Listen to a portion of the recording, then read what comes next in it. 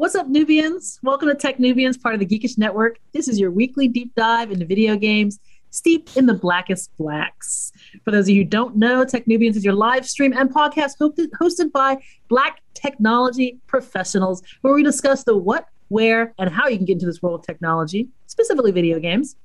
With me today, I have this producer, sleuther, and deducer, Shanae. Hey, folks. And we have a special guest today. We have Timothy Chalamet. No, That's just Travis. No, wrong. Yeah. I've heard I should say something about the spice must flow, but I haven't seen Dune yet. So he who controls spice controls the universe. Okay. So you control the universe? Is that what we're saying here, Travis? Say what? You control the universe? You know? If you control the universe, Travis, where's the complaint department? I got a few things I would like to lodge. We hear you. Is there a round? Is that round file? Is that what I'm looking at right there? That's the round file in the complaint department. I like the employment of the royal we also like. We hear you. But, anyways, I am not even a minute now. We want to fight you, Travis. Yeah, right. I am your host, Cherie, and we are techn00bians. We're here every week to sustain, inspire, and nurture successful creative technologists in the pursuit of Black excellence and content development. So, all right, folks, we're going to do this the way we normally do. We're doing our news segment, and then we'll do a long topic. This week, we are talking about fantastic high-functioning teams and how to build them. Came up with that name myself. I feel pretty proud about that. I'm really excited to talk about this because I think this is really important for the world of technology, video games in general, that you have and understand the concept and the benefits of high-functioning teams. But before we get into that, we're going to talk some other tech and gaming news with our news segment, Techn00bians. Okay, so let us kick this thing off here. All right, I have a quick story I would like to highlight for everybody, which is about the PS5. I know we talked the PS5 a bit last week, and I think we even mentioned because it's not really a surprise that it's kind of been a little bit of a shortage and a few people haven't been able to get the system they want to get. Yeah.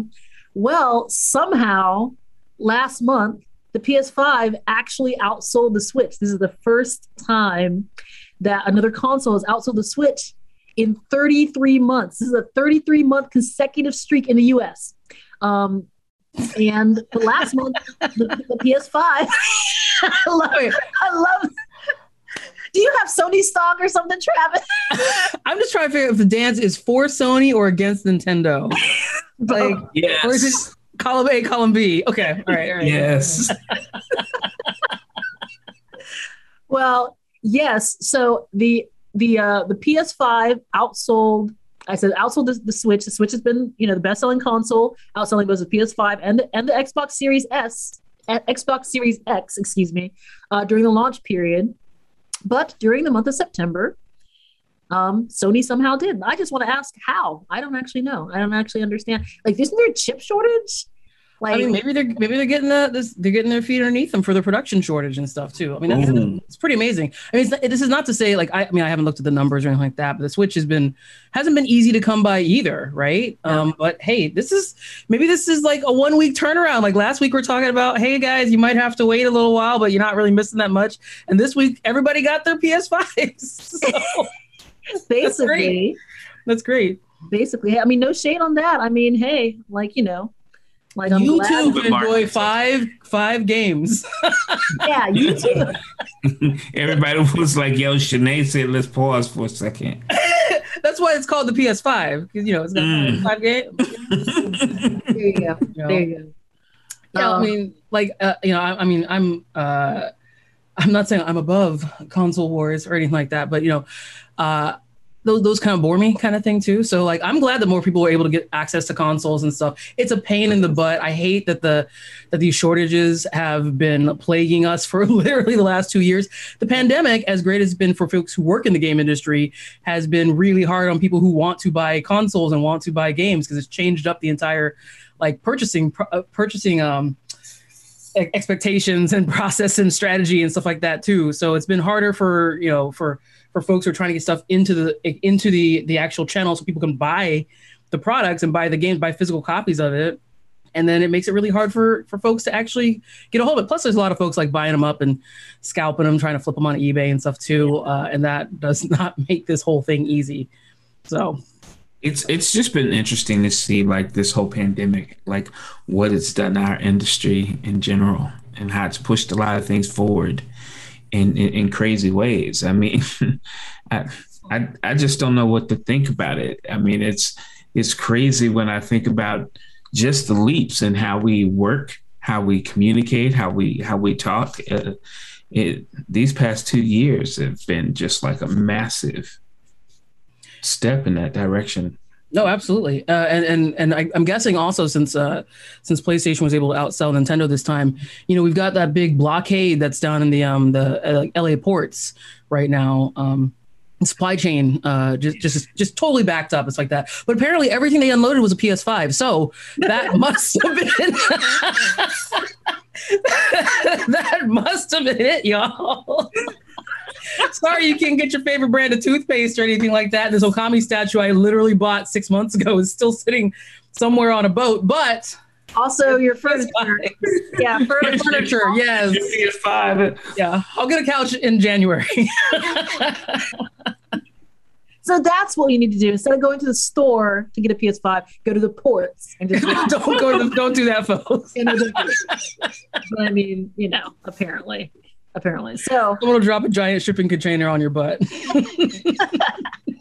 All right, let's move on. Travis, you've got a story for us. Oh, wow. Okay. Yes. Look, Google decided that they're going to lower the Play Store subscription share to 15%.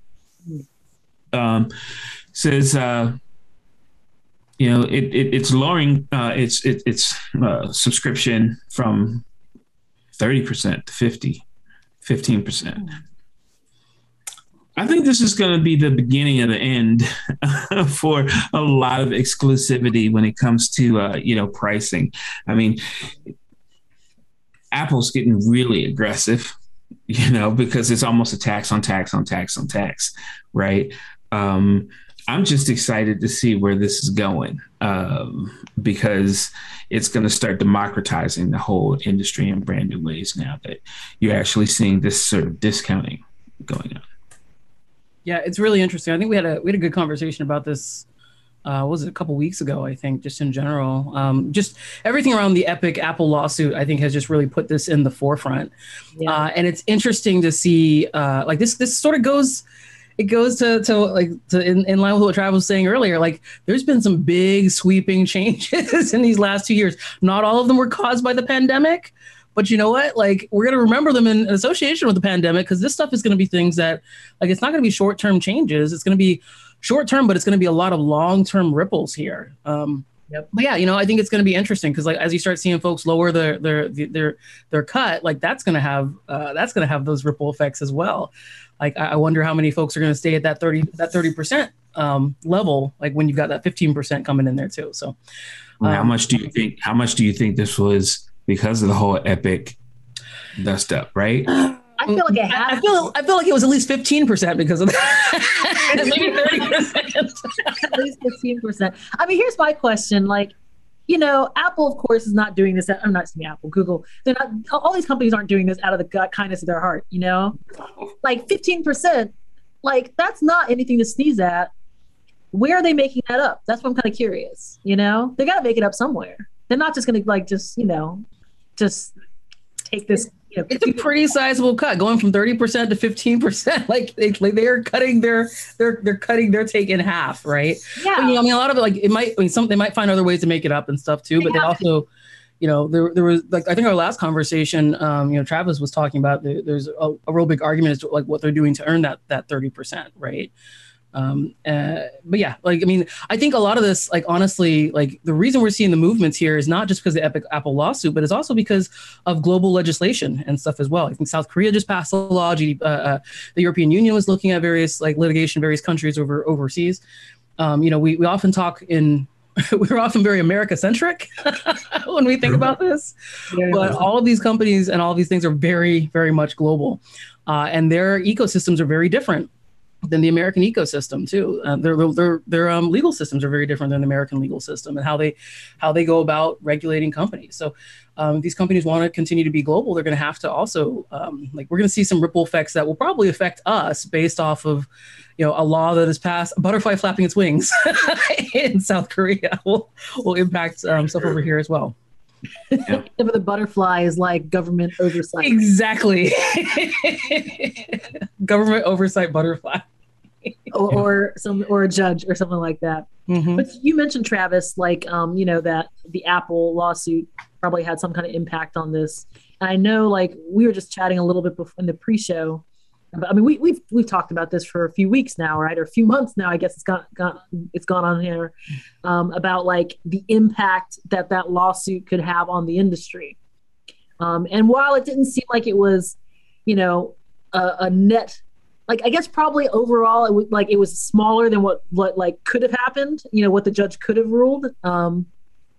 There's still definitely lasting impact, right? I mean, and Apple, I know that Apple's appealing the ruling. Epic is also appealing the ruling. Basically, there's appeals all around. It's appealing everything. But I mean, Apple has still gone ahead, to start updating their terms of service, letting developers know, letting people know that developers can direct them to other payment forms, methods, stuff like that. So imagine that, right? Yeah, they're like, hey, there's a way that you could possibly get this at a cheaper price if you so desire. I mean, if you want to. I mean, but if you want to. The crazy part about that, if you really think about it, doesn't that strike you as shady? What it strikes me that whole how you notify someone, there might be some cheaper options, right? As a consumer, you're sort of trained to be dubious a little bit. So if you try to pay and someone says that you can save a little money, you'll be like, what do I gotta do? Give me a blood sample. Yeah, I guess overall, what it really is doing, it's allowing developers, they can now go and tell their consumers, hey, buy from us. Yeah, Apple probably is they're going to hide it in their terms of service. They're just going to quietly whisper it from across the room. The 25-page terms of service that ain't nobody read. That nobody reads. You know what this reminds me of, which is interestingly enough, you order off a DoorDash. There's a lot of controversy around DoorDash too, which has become way, way obviously more popular during the pandemic. And I remember the first time we ordered from DoorDash, from a restaurant, and we open up the bag of the food and there's a little insert and it's hey, we've got a website too. You could totally order from our website. And I was like, oh, but I ordered from Let me look at their website. Oh, everything's $2 cheaper on your website. Oh, well, I'm going to order from your website next time. That's what this feels like right here. It's I get these inserts and they're like, don't forget, Suavecito's got our own website. Also, we've got horchata. I'm like, yeah, I think I'm going to order from your website instead of DoorDash next time. We get more items and a cheaper price. And I feel like it's going to be the same thing. These developers are going to be like, hey, we got the horchata over here. But you know what? I mean, it's good. I mean, at least it allows developers, they can look at it and say, hey, sure, there's going to be a lot of people who probably still stay within the Apple ecosystem because they don't care about marketing emails or read any of that stuff or whatever. And it's just easier. And maybe they just have money to burn. I don't know. It might just be ease of use too, right? Sometimes I will order from DoorDash because sometimes it is a lot more straightforward. It's like that too. It's a one-stop shop for stuff, It's, if I want to do a group cart or something like that, it provides different additional options and stuff too. Yeah. I guess it just reminds me of how I just feel sort of, put upon when I click purchase and they be like, yo. Are you sure though? I'll save some money. Yeah, I got the hookup. And I got some watches over here. What are you buying? Right. Can I mention as well, because it kind of reminds me of, and I know this is, I don't know how big an issue this is nowadays, but I remember back when I was working at EA and there was always that adversarial relationship between game developers and other sellers like GameStop. right? Because GameStop will they'll sell the new game, and they'll sell like the used copy that somebody bought on like day one. They finished $5 less. Returned it. Yeah, the used copy is $5 less. And they licked it. They licked it. But like, I remember like getting into some debates with some of my, my coworkers, because a lot of people were like, GameStop should give game developers some of that money. And I said, why? Why would they do that? Like, honestly, because I'm like, let's think about this. This is capitalism. I understand that like, maybe we want them, but why would they do that if that's their business? I'm not saying it's fair. I'm just saying that's their business. Why would they do it?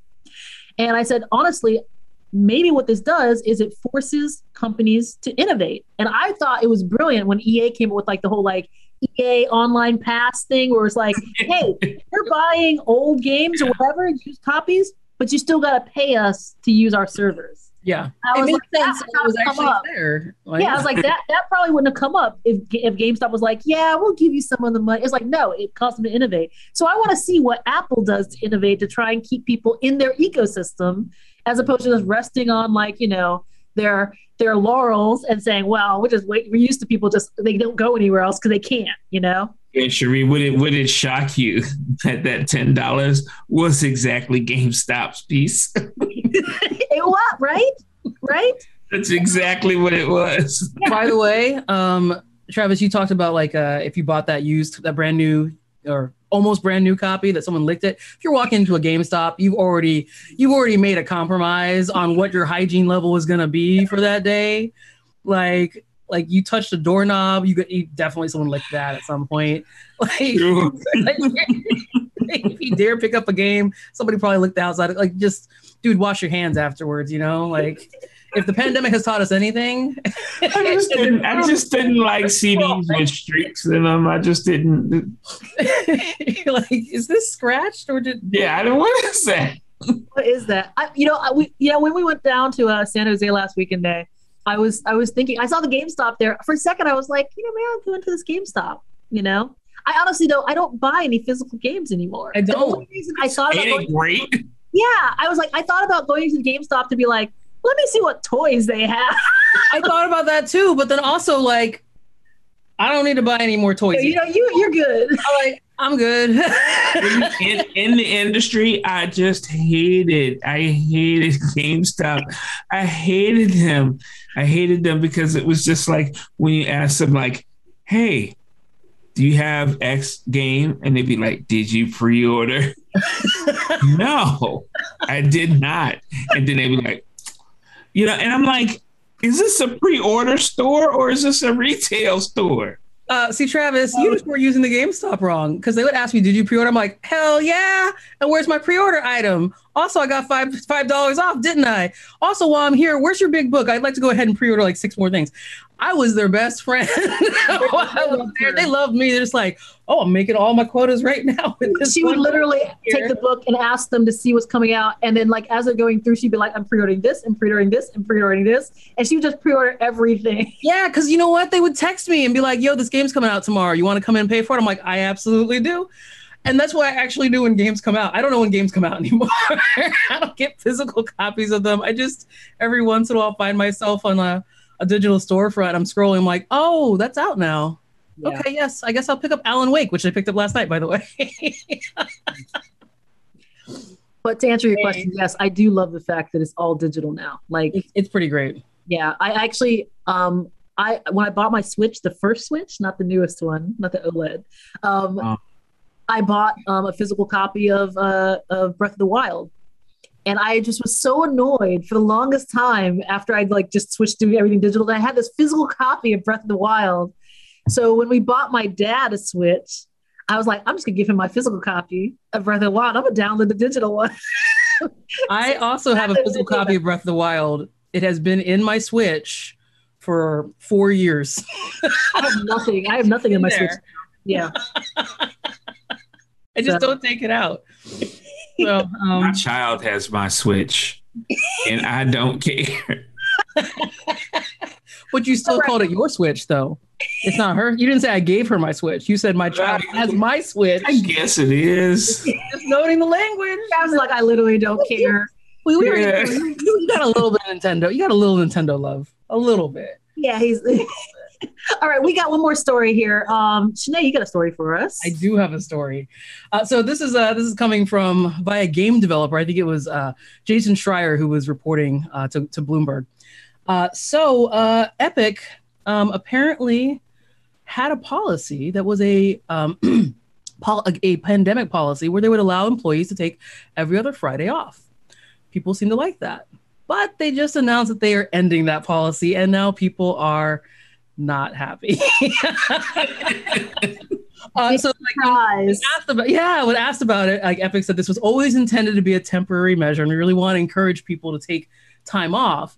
But when employees are asked, they run into this thing that I've actually encountered myself too, which is like people don't want to take their time off because they feel like they're like, I'm on a team, and if I take time off, then I've let my team down, and so that means I shouldn't take time off. And then people wind up at the end of the year with like 250 hours at the cap, and you're like, you didn't take. Wait, it's been 365 and a quarter days, right? How many days off did you take? None? What? Yep. So it's interesting because it's another example of like companies and how they were sort of changing their policies to work within the pandemic. And I think a lot of companies have run into the same issue, and they've been, we talked was it last week or week before last about the 4-day work week that IDOS Montreal is moving to. I think also a Bugsnax developer, Young Horses, also just went to a 4-day work week. But as people are starting to see an end to the pandemic, they're starting to sort of roll back some of that stuff. And employees who've gotten used to this last 18 months, almost 2 years of new processes are not happy about it. So imagine that.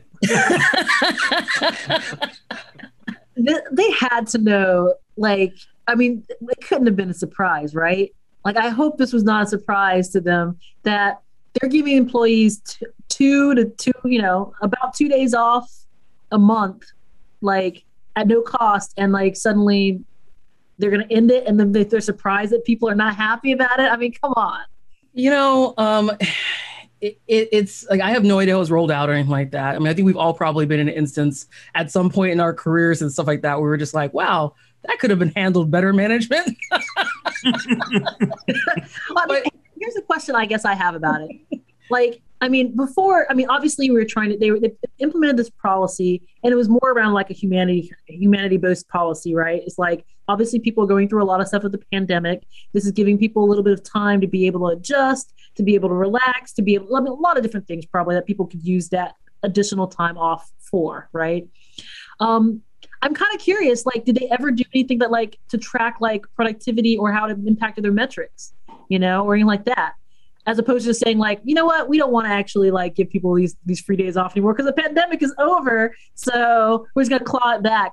I would love if we actually started companies really focused on outcome-based, management here. And actually, I'm just curious of is the reason why they clawed it back because they just didn't want to do it anymore, and now they're just resting on it was always intended to be temporary, or do they actually see some kind of negative impact on productivity or something like that? My guess is probably the former, but I'm just being cynical. So it's a really good question. I don't know, honestly, and I wish I had the answer to those questions. The thing I always think is really really interesting is, I hear a lot of during this pandemic, I hear a lot of talk about this policy was always intended to be temporary, and I'm like, what's your definition of temporary? Right. Y'all, it's been 18 months. This mess is permanent right now. It might be permanent with an asterisk next to it, but we can't say it's temporary because we're still in the middle of a pandemic and we don't know when it will end. So you can't be it's a temporary policy that's just during a 5-year-long pandemic. That's not temporary. There's folks who got this job and have probably been under that policy for their entire employment. Yeah. And it's oh wait, I don't get every other Friday off, but that was mentioned to me in the onboard with the during my onboarding, or it was one of the things the recruiter told me was a perk, right? Yeah. So it's you're gonna obviously, it's not just people being greedy and saying, oh, I want to take every other Friday off because I like being a lazy game developer or something. No, we're actually still in the middle of a global pandemic. People are really adjusting their lives around working remotely and around managing their households and their families and their health and their mental and physical health, all this stuff. And Yeah, actually having an extra day or two off a month is like, that's really nice. Actually, that actually really does help people. Like that can be like life or death for a lot of folks, right? Like it's the difference between feeling like you're actually hanging on and actually like have things maybe not in control, but like you sort of play at it versus just being completely out of control and just being like, well, my life is chaos. My life Travis, is chaos, so right? well said, Shanae.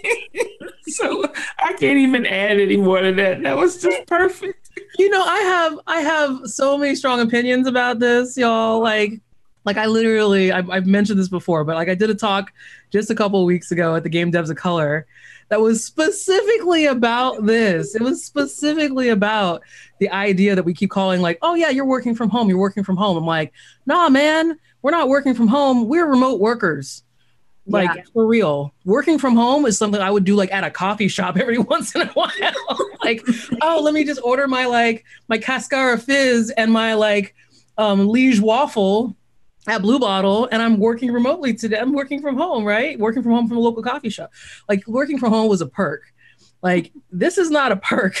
This is literal survival for us and for businesses too, right? So, Yes. I'm just saying, like, management folks, think about it. Go back and watch my talk, and think about it. Like, when we think about like, hey, are we trying to pull people why are we trying to get people in the office? Why are we pulling these things back? Why are we clawing these things back? And is it really worth it? Because, and we're actually probably right in the middle, right smack dab in the middle of a worker movement right now. Yeah. We see it all the time. People are taking control of their work life in ways we have not seen in my entire lifetime. So, managers, think about that. Is it worth an extra 2 days? I don't know. Maybe it is. It ain't thinking about you. Trust me. Ooh, it's crucial out there. It is so crucial out there right now. There's a lot of opportunity out there for folks, and there's a lot, like, in the tech industry and games. A lot of companies are going like full-time remote. Like, you can work and that's open up so much opportunity, especially when we talk about like marginalized folks and the places where the jobs typically live. The jobs typically in the past have lived where? San Francisco, Seattle, LA, like places that are expensive where the cost of living is high, right? Yeah. Or places that are traditionally overwhelmingly white. And there's not a lot of like people of color that live there. And so like if you wanted to get a job in the industry, you had to do what my sister and I did, what Travis probably did. Like, you had to pick up and you had to move cross country, right? Yep. Right. And now, like, I have friends who are out back out east, and they're like, oh, I could get it. Like, are you guys hiring? And it's like, yeah, we are. And you could get a job here. That's great. And you don't have to worry about moving cross, like, which is, if you guys have not moved, oh my goodness, most hated thing in the world. They say like the reason why it's so stressful. Like, I remember reading some article that was talking about like people said that moving was as stressful as having to plan a funeral. And that is the reason I was just like, yeah, those two things really do equate. Yeah. It's levels of stress. It's pretty stressful. It is one of my most dreaded things. But so it's fantastic because it opens up this industry to a wide variety of like additional talent that is not barred by the fact that they weren't born in California. and really what it's also doing to just the way that we build software, right? And what we deem important to focus on. All those things have been amplified now, right? To the point where your avatar, your digital presence is as important as your real physical presence now. It's true. I mean, with the pandemic having basically like just about every convention either went away or went like pretty much fully online over the last 2 years, right? And in order to still try and maintain relationships with people that we used to see once a year at a convention, you still have to, like, you still talk to them, but we talk to them like this, right? Like through this little video square and stuff as well. So like we've had to become a lot more technically savvy and a lot more comfortable with how we're perceived online. And it's no longer perception. It's like, yeah, you have an online persona. Yeah. And so I think that's also like really translated into how we develop games for good and for bad. Yeah, it's very true. Very true. All right. So I think we are probably at the time we're going to move into talking about our long topic here. And as I mentioned, we're going to talk about high functioning teams today. As I called it, fantastic high functioning teams and how to build them. If you haven't had the opportunity to work on a high functioning team, I mean, it is really just an amazing experience. And it's also an amazing experience in the opposite direction when if you go from working on a high functioning team to one that's not necessarily, working in a more, in such an effective manner. But let's start off this conversation here by just talking about what is a high functioning team. Sinead, you mind giving a quick definition of that? Sure. Man, I don't like. What is a high functioning team? I mean, a high functioning team essentially is a team that can finish each other's sentences. It's a team. It is a team that works so well together. Like they are meshed so well together. They're essentially they're anticipating each other's needs. They're fulfilling each other's like expectations. Like they're just working together like you hear the phrase well-oiled machine. It's like that too. Like that's a high functioning team essentially. And we've done there's been lots of studies over the years as to how do you get that? Because like, if you've never been on a high functioning team, like, when you're on a high functioning team. Like I've been on 2.5 high functioning teams in my career. I give that half because we were almost there for that third one. But then some executive stuff came in and it just jumbled it up, right? But like, when you're on a high functioning team, you absolutely know it. And it is absolutely a beautiful thing because it is such a supportive and just like it's a supportive and a well-structured place. Like it is supportive from your work-life balance to your mental health to like everything around it. And so they've done lots of studies on what constitutes high functioning teams. Is it the people? Is it the type of is it like a certain combination of disciplines? Is it like all these different questions and stuff? And we'll probably get into a little more, but there's a concept of psychological safety, which is at the core of creating a high functional team, high functioning team. And yes, you see the smile on my face because it's a very producer nerdy concept, and I love talking about this stuff. Well, if it's a nerdy concept, then it works very well on our show here. Travis, do you have anything to add on that? Like, I mean, what would you say is like a high functioning team? What's your definition? That's exactly it. Mm-hmm. It's funny because I've been on a few, mm-hmm. And just like Sinead said, when you're there, you know when you're there. And one of them, the most memorable for me, was the first one when I was working at White Wolf, and we were working on the first edition of Mage, the Ascension, mm-hmm. And the owner who turned in the manuscript, we said, "Hey, dude, this is not it. Honestly, we got to do something." Then the other owner said, "Yes, let's go fix it." And we kicked him out. We said, "No, you need to go sit down too." Right? And they gracefully bowed out. Mm-hmm. And then we got the rest of the team together and we said, "We have a month to do this." Yeah. Okay. And I got the magic system. Someone else got this and so on and so forth. And we would sit in these rooms and just bounce ideas across the table at each other. And it just felt dope. It was in the pocket. And like Sinead said, it was a psychological safety because I didn't have to question whether or not my friend was actually doing his part. I knew it. Yes. Right. And it was, and when people asked me about that, I said that high, that high I've been chasing my entire career. Yeah. Yeah. Same. Same. Because like it's one of those things that you know it when you're on it. You're like, and the best and worst thing about a high functioning team is it always has a shelf life. Yeah. Always. I was saying, you know when you're on it and you know when you're not. Yes. On it, right. You know you're on it. You're like, oh my gosh, this is so amazing. And you like just realize like everything's like clicking. And you're like, and then you just have this moment of sadness because you're like, I knew it couldn't last forever. It won't last forever.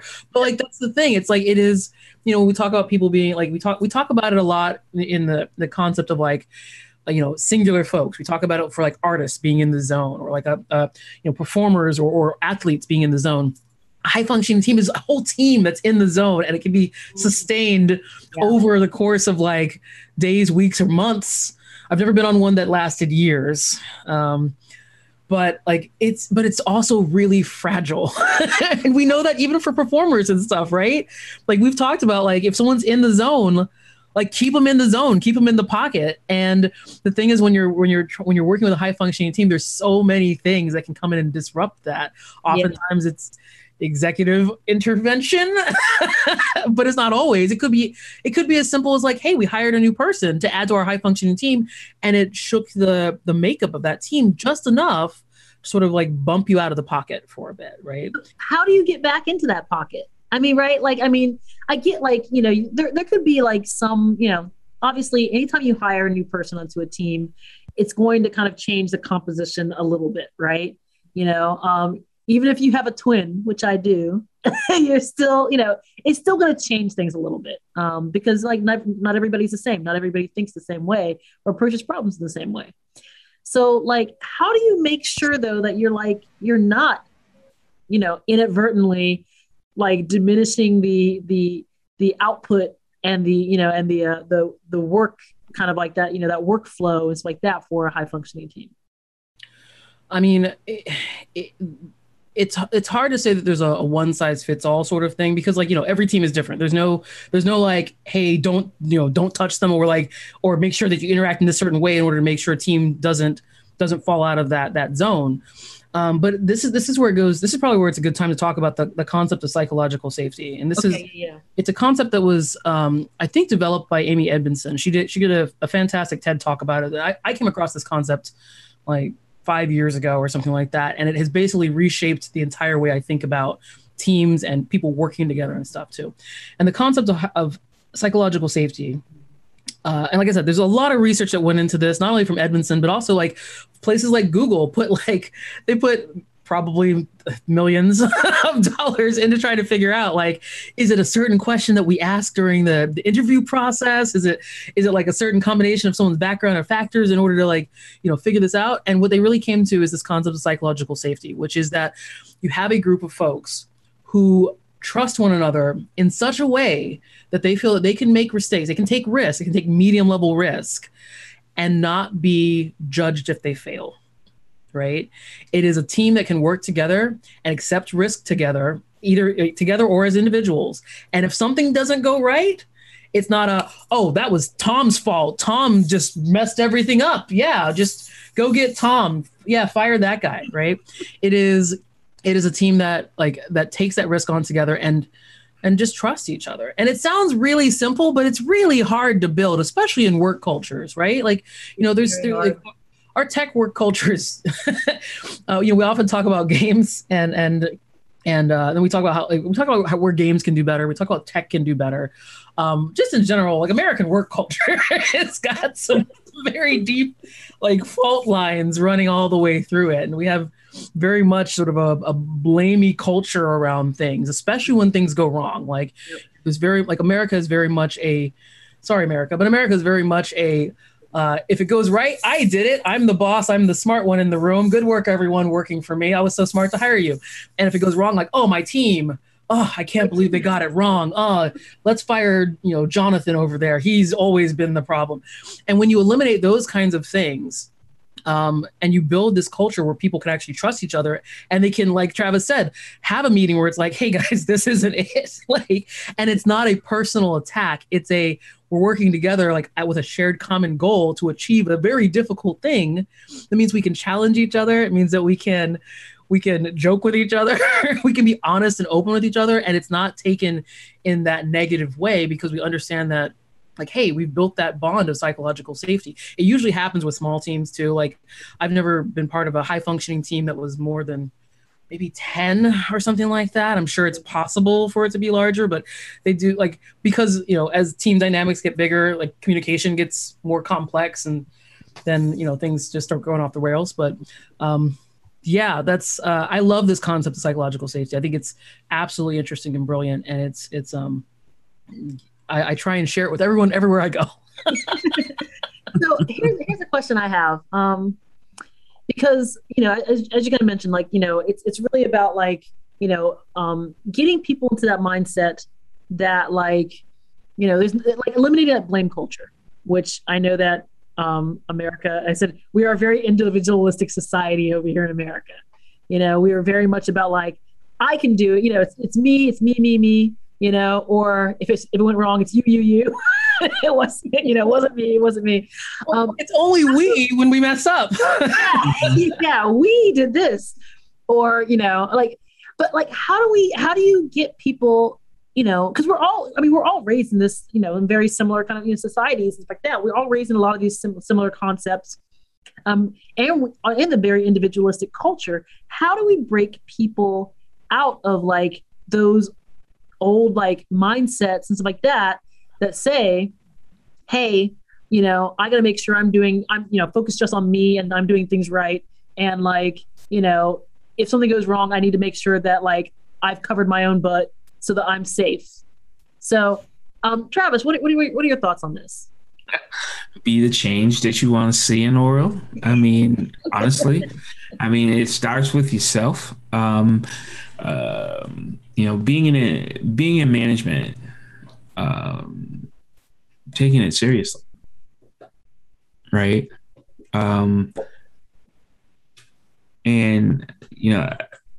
management gets blamed for a lot of stuff, right? Every time it's management, telling you I would do better, but management, and rightfully so. It's where the buck stops. Yeah, and sometimes, being in management, like, I remember one time I had an employee's wife just come up to me and be like, you kept my husband late and rah, rah, rah, this, rah, rah, and I just took it, right? And then I thought to myself, I should be like, well, if your husband wasn't scrolling through, all these social networks and posting all this other kinds of stuff, maybe he could get his work done, That wasn't a high functioning team, I'm guessing. Yeah. No, but it's a really hard problem to solve because there's so many things that are working against it. Yeah. I don't at all mean to imply that management is at fault for everything that happens, even though it's fun to blame fictitious management as the boogeyman for everything. But yeah, it is it's also it's about personalities and team dynamic and management and budget and what project you're working on and how and people's personal lives like are they like what's their work-life balance look like, what's like are they like what is their life outside of work like, and how is that affecting their life inside of work, right? Yeah, it's super complex. And there's no formula that you can really like. The psychological safety is the closest thing to a starting point, but there's no formula. There's no like, okay, we put all these things in, and we on the other side of the assembly line comes a high functioning team.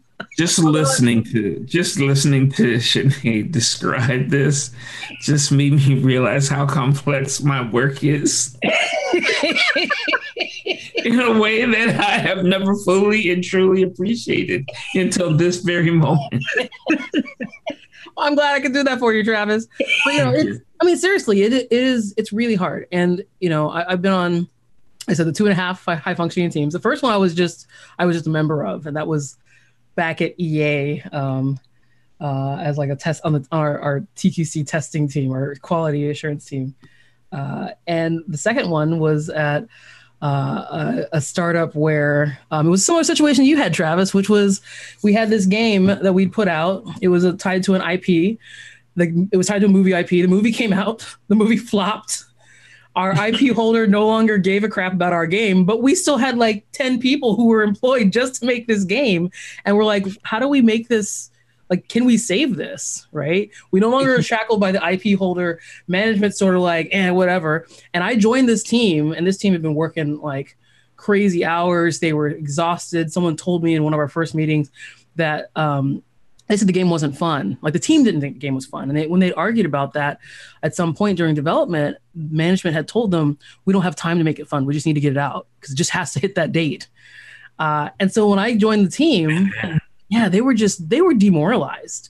Yeah. They were just like, they felt like they're being forced to put out something that was less than their best purely to hit a date. They've been working really long hours purely to hit a date. They weren't proud of what they made. So I basically, I pulled everyone in a meeting, our biggest conference room. I locked the doors. I said, listen, there's no management in here. Let's just have a conversation.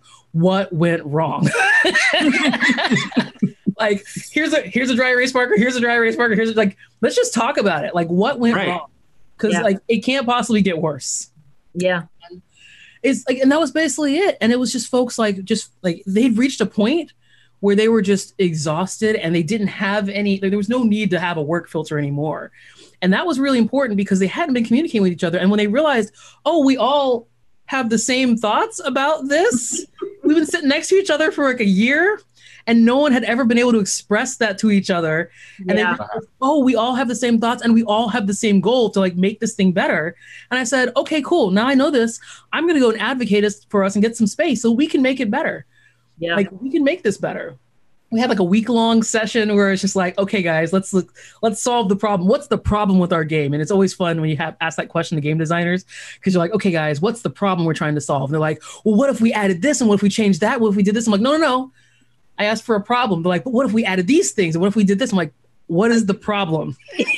Right. It's like we still have to make the same game. Yes. It's like you're giving me solutions. I want to hear problems. Like if we define the problem, then we can come up with solutions. If you give me solutions before we define the problem, then there's a good chance that you wind up solving not the actual problem.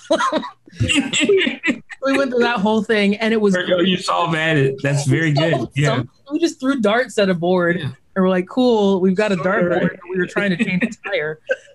But no, it was really interesting, and it was a really great bonding experience for the team because like they realized that like, listen, we're all we've got right now, and like our fate is in our hands, and we've been given the space in order to be able to make the game we want to make. So let's make it. Right. Let's challenge each other. Let's create together. And I had artists and engineers, and the engineer's like, this looks weird. Is that what you intended to have a spiked collar on the rabbit? He's like, it's not a rabbit. It's actually like a cat bear. And it's like, oh, actually, yeah, that looks rad. Can you add this? And it's like, it wasn't that usual interaction where it's like non-artist comments on an artist thing, artist gets mad, or like non-engineer comments on an engineering thing, engineer gets mad. It was because they knew they were all working in good faith together. So it's all about communication and accountability. It's always about communication. Everything's always about communication. It really is. One thing I will mention, because we talked about this, right? Where like, you have this culture, you need to create a culture, this in this little microcosm of your team where people feel safe to be able to give feedback and receive feedback. By the way, that is one of the hardest things I know for people to be able to do is to receive feedback. That's true. Because you instantly, like lots of times, you instantly just activate your defense mechanisms, and start talking about, well, why things are, why you did this thing or why it's not your fault. Or and we need to really like change people's minds on how to like receive feedback in a constructive way and how people can give feedback in a constructive way as well. But it really kind of helps to create that culture of accountability. And the other thing I just wanted to mention on there, also just kind of on the whole thing about managers and stuff like that, right? Because yes, managers have a part to play in there if you are the manager of a team, because you are going to have, unless you are at the top of that of that pyramid, the very, very top, you are going to get like impact or input and stuff like that from people above you, or you might get things that disrupt your flow and stuff like that. I've been in management for several years and stuff like that. One of the things I usually say to folks is like, when something goes right, credit goes to my team. when something goes wrong, blame goes to me. Like it's my job to be able to kind of manage that and to shield my team from quote unquote all the crap that's coming downhill, like to be able to make sure the team can continue to work. And I mean, that doesn't mean like not sugarcoating stuff and not telling people what's going on. It means providing transparency and providing a translation of the feedback you're getting so that the team can actually like action on it, So, I mean, that's the other piece. I think, management definitely has a really strong part to play in this. I mean, so they shouldn't necessarily just be, of course, like the boogeyman or whatever, even though we do mess things up, Austin. Mess things up sometimes. The seagulling, the swoop and poop. You swoop it. Swoop and poop, But we should be part of the solution. We should be helping to make sure that teams basically get roadblocks out of the way and allow teams to actually work on what they need to work on. For sure. You made a really good point too, because like you said, like there's like the way that management can often empower that is like management also needs to be recognized when they have a high functioning team on their hands. And even if it's a team, like if it's their team, if it's not, a team that they're directly a contributing member of, like they're like, oh, there's a high functioning team over there. How can I help support them? How can I give that? Get out of the way. Yeah, but not just get out of the way, but how do I get other obstructions out of the way in order to make sure that they've got the space they need in order to be successful? Go for it, Travis. When I was at Warner Brothers, I had my manager was the senior vice president of new tech. And he said something to me the first day that frightened me, like to my core. And he said, Travis, I have discovered that the more I get promoted, the less my boss knows what I do. Yeah. And I was like, whoa, right? But in our position as production, sometimes that needs to be okay. You need to be okay communicating with someone who's a genius at that thing, right? Yeah. And trust them and empower them.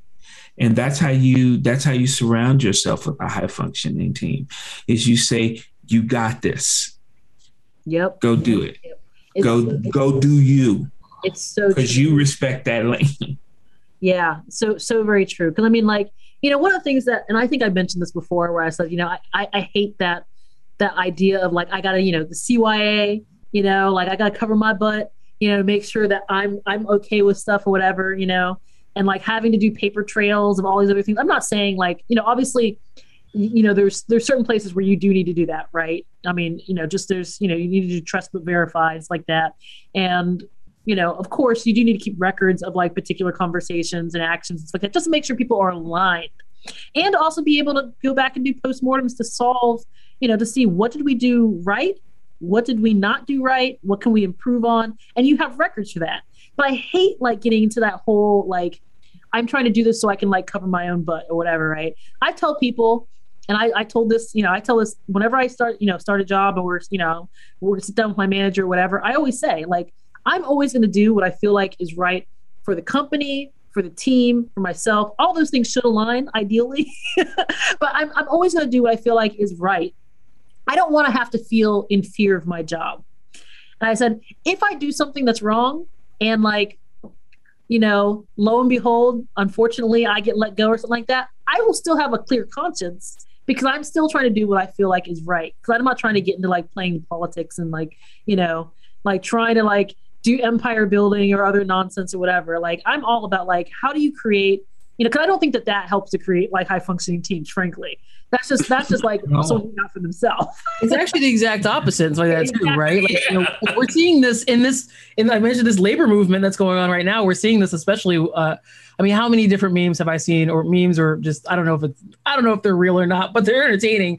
Of like text messages of like, a manager telling an employee, "Hey, I need you to come in tomorrow and work a 16-hour shift," and they gave him like 4 hours of notice, and the employee's like, "Yeah, I'm not going to do that." the manager responds like, we're going to talk about this attitude of yours when you come in tomorrow. And the employee says, yeah, I'm not going to do that either. Like, I'm never going to come back here. Cause you know what? Like it's a buyer's market right now, so I can get a job at any other number of places that will treat me a little better. We talk about this stuff as being like a labor shortage or worker shortage or something. I think it's just a lot of people who are, like I said, this pandemic has helped re-establish and reset boundaries and priorities for a lot of people. Yep. Give them a chance to take a step back and see what they're willing to accept and what they're not. And we're seeing that.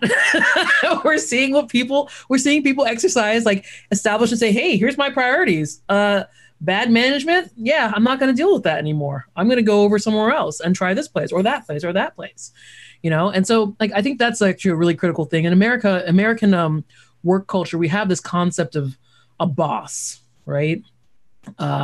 We often use the word like manager or leader or boss, like interchangeably. They have like slightly different, like I use slight distinctions between them, but I don't want a boss.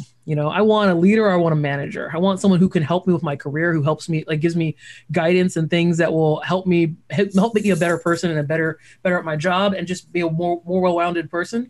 But oftentimes in American work culture, we're just like, no, that person's the boss. That means that they tell everyone else what to do no matter what. And that person just has to do it. Yeah. And if you don't do it, you're in fear of your job. And like you said, that fear is like the exact opposite. Like it's completely anathema to like the idea of a high functioning team. Yep. If you have people who are in fear of their job or of making a mistake or of anything that's related to the work culture there, then that's not going to work. And you're going to wind up like that translates into the work that people do. In fact, we make that joke about how like, I know it's a joke, but I've oftentimes I'll get food from a restaurant, someone like just like you gave it to you, it's sort of sloppy and stuff. And I'm just like, wow, this wasn't made with love. They just sort of slop this sort of thing together and you taste and you're like, yeah, like it just doesn't taste like it was made with love either. I think the same thing is true for like the games that we make and stuff as well. Like, if your games and your creative products are made by folks who are like living on the edge, constantly in fear of their job, like constantly exhausted, frustrated, feeling like they're threatened. Like that's like the product that you're getting is actually not their best. Like you might say, oh, well, one game of the year, it's still not their best. And we should really reconsider everything about that. Amen. 100%. 100%. All right. This was a fabulous conversation here. And I love to hear all the insight from everybody, because this is, I mean, honestly, like I said, if once you've worked on a high functioning team and you have that experience and stuff like that, you are like just like you said, Travis, you're chasing it. You're chasing that experience to have it again. And when you're not on a high functioning team and it's just like, you're trying to figure out, well, what can I do to transform it and stuff like that. So, this is a really, really important conversation. And I'd love, maybe we can share, some of the links that we were just talking about with like Amy Edmondson and stuff like that. Maybe we can share some of those in the chat for folks. So I'm going to go ahead and close up our show. I'd like to give a shout out to Digital Click for all the creative they provide for each and every one of our shows. If you'd like to learn more about techn00bians, hit up techn00bians.com. That is techn00bians.com. Please follow us here on Twitch. And if you like our vibe, and we know you do, and you want to learn more about game development and everything geek, please consider subscribing to our channel. You can also follow us on all our socials. We're on all major platforms. And if you're ever wondering what else geek we're talking about, and there's a lot, you can check out the schedule of shows on our Twitch page here for the Geekish Network. Anyways, that's it for now, everyone. Thank you so much for watching. We'll see you all next week.